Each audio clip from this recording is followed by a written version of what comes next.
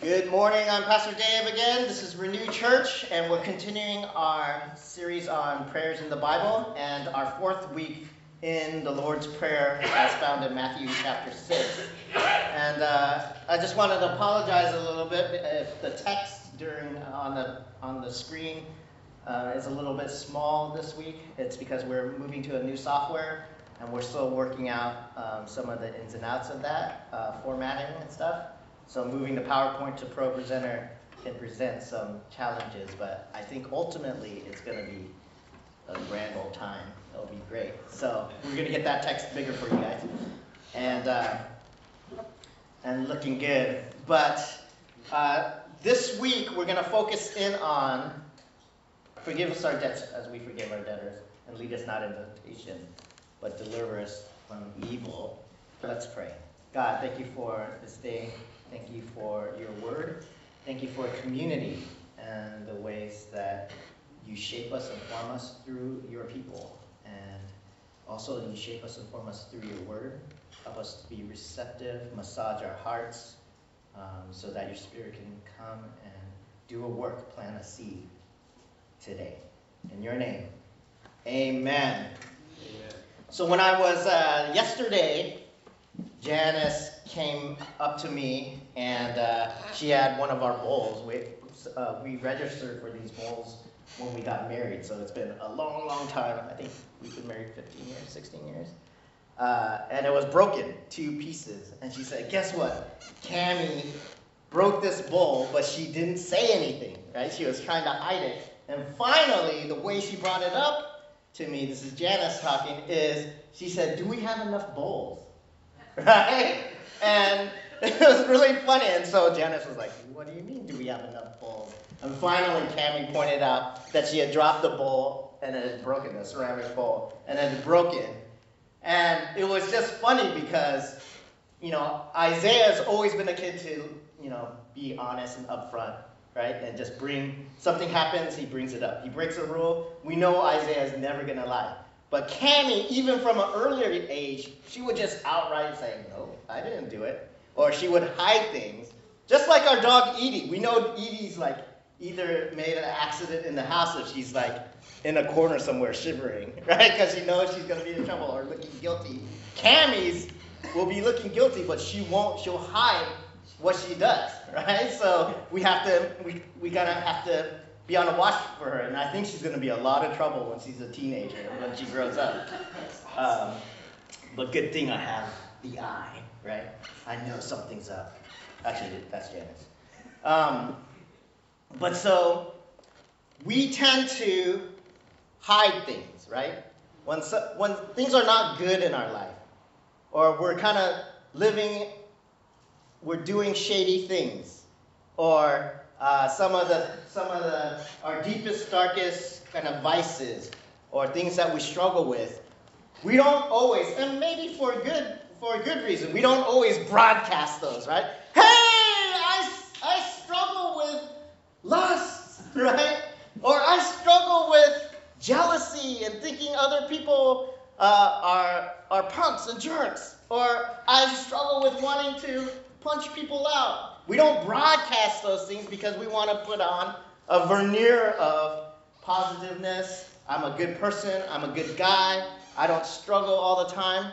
And so when we struggle, we tend to struggle alone, in isolation, in the dark corners. Or we tend to hide or habitually cover up small mistakes. There was a time when I was pulling into a parking lot and I was in a van, a rental van, and the back of the van was a little slightly wider, right? And so as I was turning, the back just nipped the bumper of the car. The temptation, what do you think I felt when that happened? Oh man, there was no dent in the van. It just kind of popped back out, but there was this mark, the bumper of the other car, or the fender kind of got bumped in. And what do you think that I felt? I was like, I can just walk away. I'm just going to pull back out of this parking spot and go park somewhere else. That was the temptation, to hide it. But instead, my guilty conscience made me write a note. Hello, da da da da da da. I ran into your car. Here's my contact info. Here's my number, and put it on the windshield. Luckily, it rained really hard that day, and I never got a phone call. So, right? God covered me. Because I was honest, God covered me. And that's how I interpreted that situation.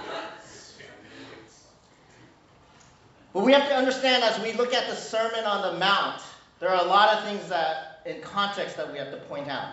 And the first thing, not the Sermon on the Mount, the Lord's Prayer. The first thing is the Lord's Prayer is embedded in the greater Sermon on the Mount, which is chapters 5, 6, and 7 of Matthew, where Jesus is in one of his longest discourse, his longest teaching in one sitting to the people. And the Sermon on the Mount is really famous because it's really straightforward ethical teaching from Jesus, right? Do this, live like this. Your heart, when you give, you should do like this. When you forgive, you should forgive like this. When you fast, you should fast like this and not like this. And the beginning of the Sermon on the Mount is one of the most famous teachings, the Beatitudes, right? Blessed are the poor in spirit. Blessed are those who mourn. Blessed are those who are meek. Basically laying out what it looks like for us to live as kingdom people. What it means to, inside our hearts, both inside our hearts and ethically and morally, out there. And so Jesus is giving these teachings, and embedded in this is him teaching his disciples how they should pray. But in the next slide, in the prayer, we see some of the last 3 weeks that we've gone through. Our Father who art in heaven, hallowed be your name. Your kingdom come, your will be done, on earth as in heaven. Give us today our daily bread. And the first thing that I wanted to point out is our Father, our, plural. Give us, plural, today your daily bread. That as Jesus is teaching about prayer, when you pray, pray like this. Inherently in prayer is community, right? It doesn't say, my Father who is in heaven, hallowed be your name. Give me my bread today. It doesn't say this. It says, give us our daily bread. Our Father. So what we can glean from that is when you pray in community. And so as Jesus is teaching the Sermon on the Mount, no doubt he's saying, the disciples and everyone out there, the followers, are thinking, how can we live like this? How can we live with this standard in mind, with the standard that Jesus is laying out for kingdom people? How can I do this? And right in the middle, and there's many commentators who believe that the Lord's Prayer is the pivot point, is the center of the Sermon on the Mount. Others think it's the Beatitudes, but some think it's the Lord's Prayer. And that would mean that prayer and corporate communal prayer is at the center of living our lives as Jesus is preaching. Amen? That prayer is at the center of this. And that when we pray, we don't pray alone or in isolation.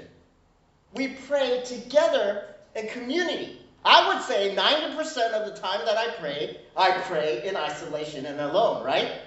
And 90% of what I pray for is, God, give me this. God, help me with this. And then 50% of that is, God, forgive me for this. Don't throw me in hell. Like, sorry, I did this. I road raged again. Sorry. Forgive me. And when I grew up, I used to think, you have to pray for forgiveness. And I used to stress out, being the perfectionist.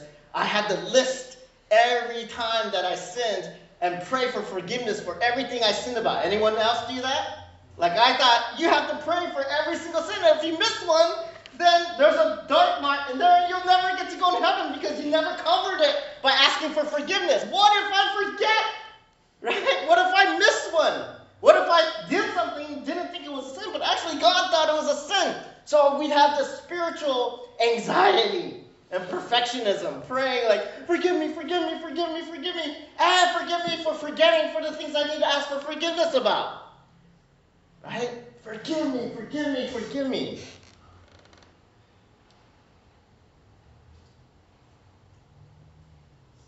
And we do these things alone, and we stress out about it, right?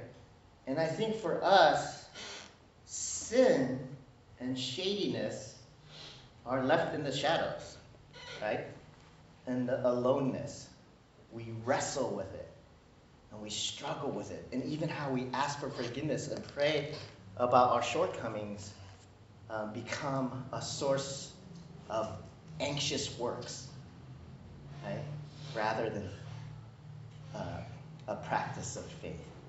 And prayer is a practice of faith, right? Even wanting to pray, even knowing how to pray, the Holy Spirit and Jesus helps us to pray. And also, community helps us to pray. And community helps us to get through the things that we need to get through, not alone. I think a lot of the struggles that the church and Christian men in particular have with sexuality, the world struggles with their sexuality. But I think more so Christian men is because there isn't a place. It's always been alone in the corner, in isolation, hidden, where we wrestled, with our struggles. And then we read the Bible and it says, if your eye causes you to sin, gouge it out, right? You have heard it said, don't commit adultery. But if you even look at, this is in the Sermon on the Mount, if you even look at your neighbor's wife with lust, right, that's adultery. And so you have this Judeo-Christian ethic of don't have desire, don't look with lust, don't struggle with this, don't struggle with this. We don't know where to take that or who to say it to. And we're like, forgive me, God, for the other night when I was alone and I struggled. Oh, I struggled again. And we deal with it and it brings us down each time we messed up. This time, God, I'll break the cycle. This time I won't do it again. This time, forgive me. And we're bound down. And instead of the good gift, and this is just an example that sexuality should be in our lives, it becomes this heavy rock on top of our shoulders, weighing us down, and we're not free in our expression of that. Are you with me, church? God wants freedom for us. God wants to deliver us, not put us in the mire of guilt and shame. Right? The evil one wants us to be anchored down by shame and darkness. The evil one wants to paralyze us with fear. God wants to set us free. So if you can hit the next slide. So here's our section today. And forgive us our debts as we also have forgiven our debtors. And lead us not into temptation, but deliver us from the evil one. Again, you see here the plural. Forgive us our debts as we also have forgiven our debtors. And lead us not into temptation, but deliver us from the evil one. Once again, it's a prayer of the church.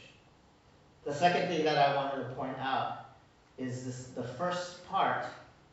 Forgive us our sins, or forgive us our debts, as we also have forgiven our debtors. There's a connection there, a natural connection between our own forgiveness, God forgiving us, receiving forgiveness, and our giving of forgiveness. Right? You've heard the parables. Jesus told a parable saying, a master came, called his servant, and said, how much do you owe me? I owe you hundreds and hundreds of thousands of dollars, translated. Right? You're forgiven. This servant then goes to people who owed him money and is mean to them. He takes a bat, breaks their knees like a loan shark. You better pay me. You better pay me now. And that servant is punished. Because if you really know the grace of forgiveness and having your debts forgiven, What does that do? It frees it and opens up your heart. When you're truly forgiven, it makes it so that you want to extend forgiveness to other people. And that's why Jesus says, she who is forgiven much loves much. And he who loves much is forgiven much. And she who is forgiven little loves little. And he who loves little is forgiven little. Right? If we are touched by grace, we understand what it means to forgive. If we have been forgiven, we're able to extend forgiveness. Also, when we practice the discipline of forgiving others, we're more able to receive forgiveness for ourselves because we're working under another system, right? We're working under God's system of grace and not our own system of you owe me, right? Payback, eye for an eye, teeth for a tooth. But we're walking the extra mile. Again, the Sermon on the Mount. So, forgive us our trespasses. Forgive us our debts. Forgive us our sins as we have forgiven other people. Right?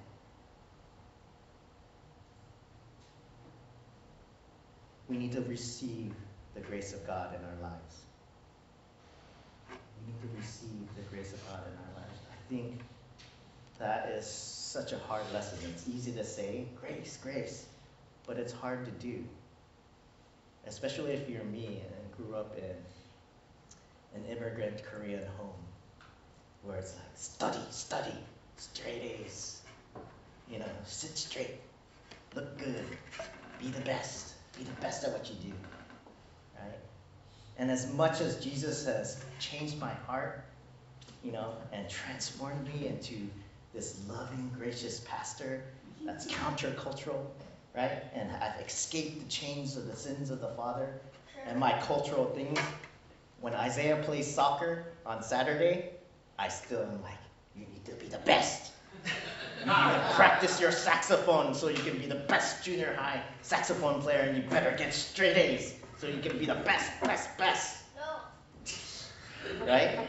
And I know, I'm like, I need to be like those like progressive parents that are like, express yourself, be who you are, be who God made you to be, and whatever happens, it's okay, right? There's no winners and losers. You're just okay. No, there are winners in life. There are winners in life. But then the other day, Isaiah was all stressed out, and he was like, I don't want to be one of those people that never make it to college and don't get a good job and end up in the alleyway and really poor. I'm like, where did he get such thoughts?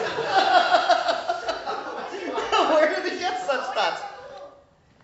So these kind of things are internalized in us, right? Our own systems, our own economics. And in the Sermon on the Mount, Jesus is preaching a new economics, an economics of the kingdom. And the key to us being transformed into living into people who can live into the economy of the kingdom is the Lord's Prayer. Forgive us our debts as we forgive our debtors. Live into the system of grace. Lay aside the perfectionism. Right? Lay aside the need to fill up your resumes. Lay aside the need to make up for your lack. And just let go and let God. And then extend that same grace to people around you. Are you with me, church? And lead us not into temptation, but deliver us from the evil one. Lead us not in temptation, but deliver us from the evil one. It's God who leads us. It's God who delivers us.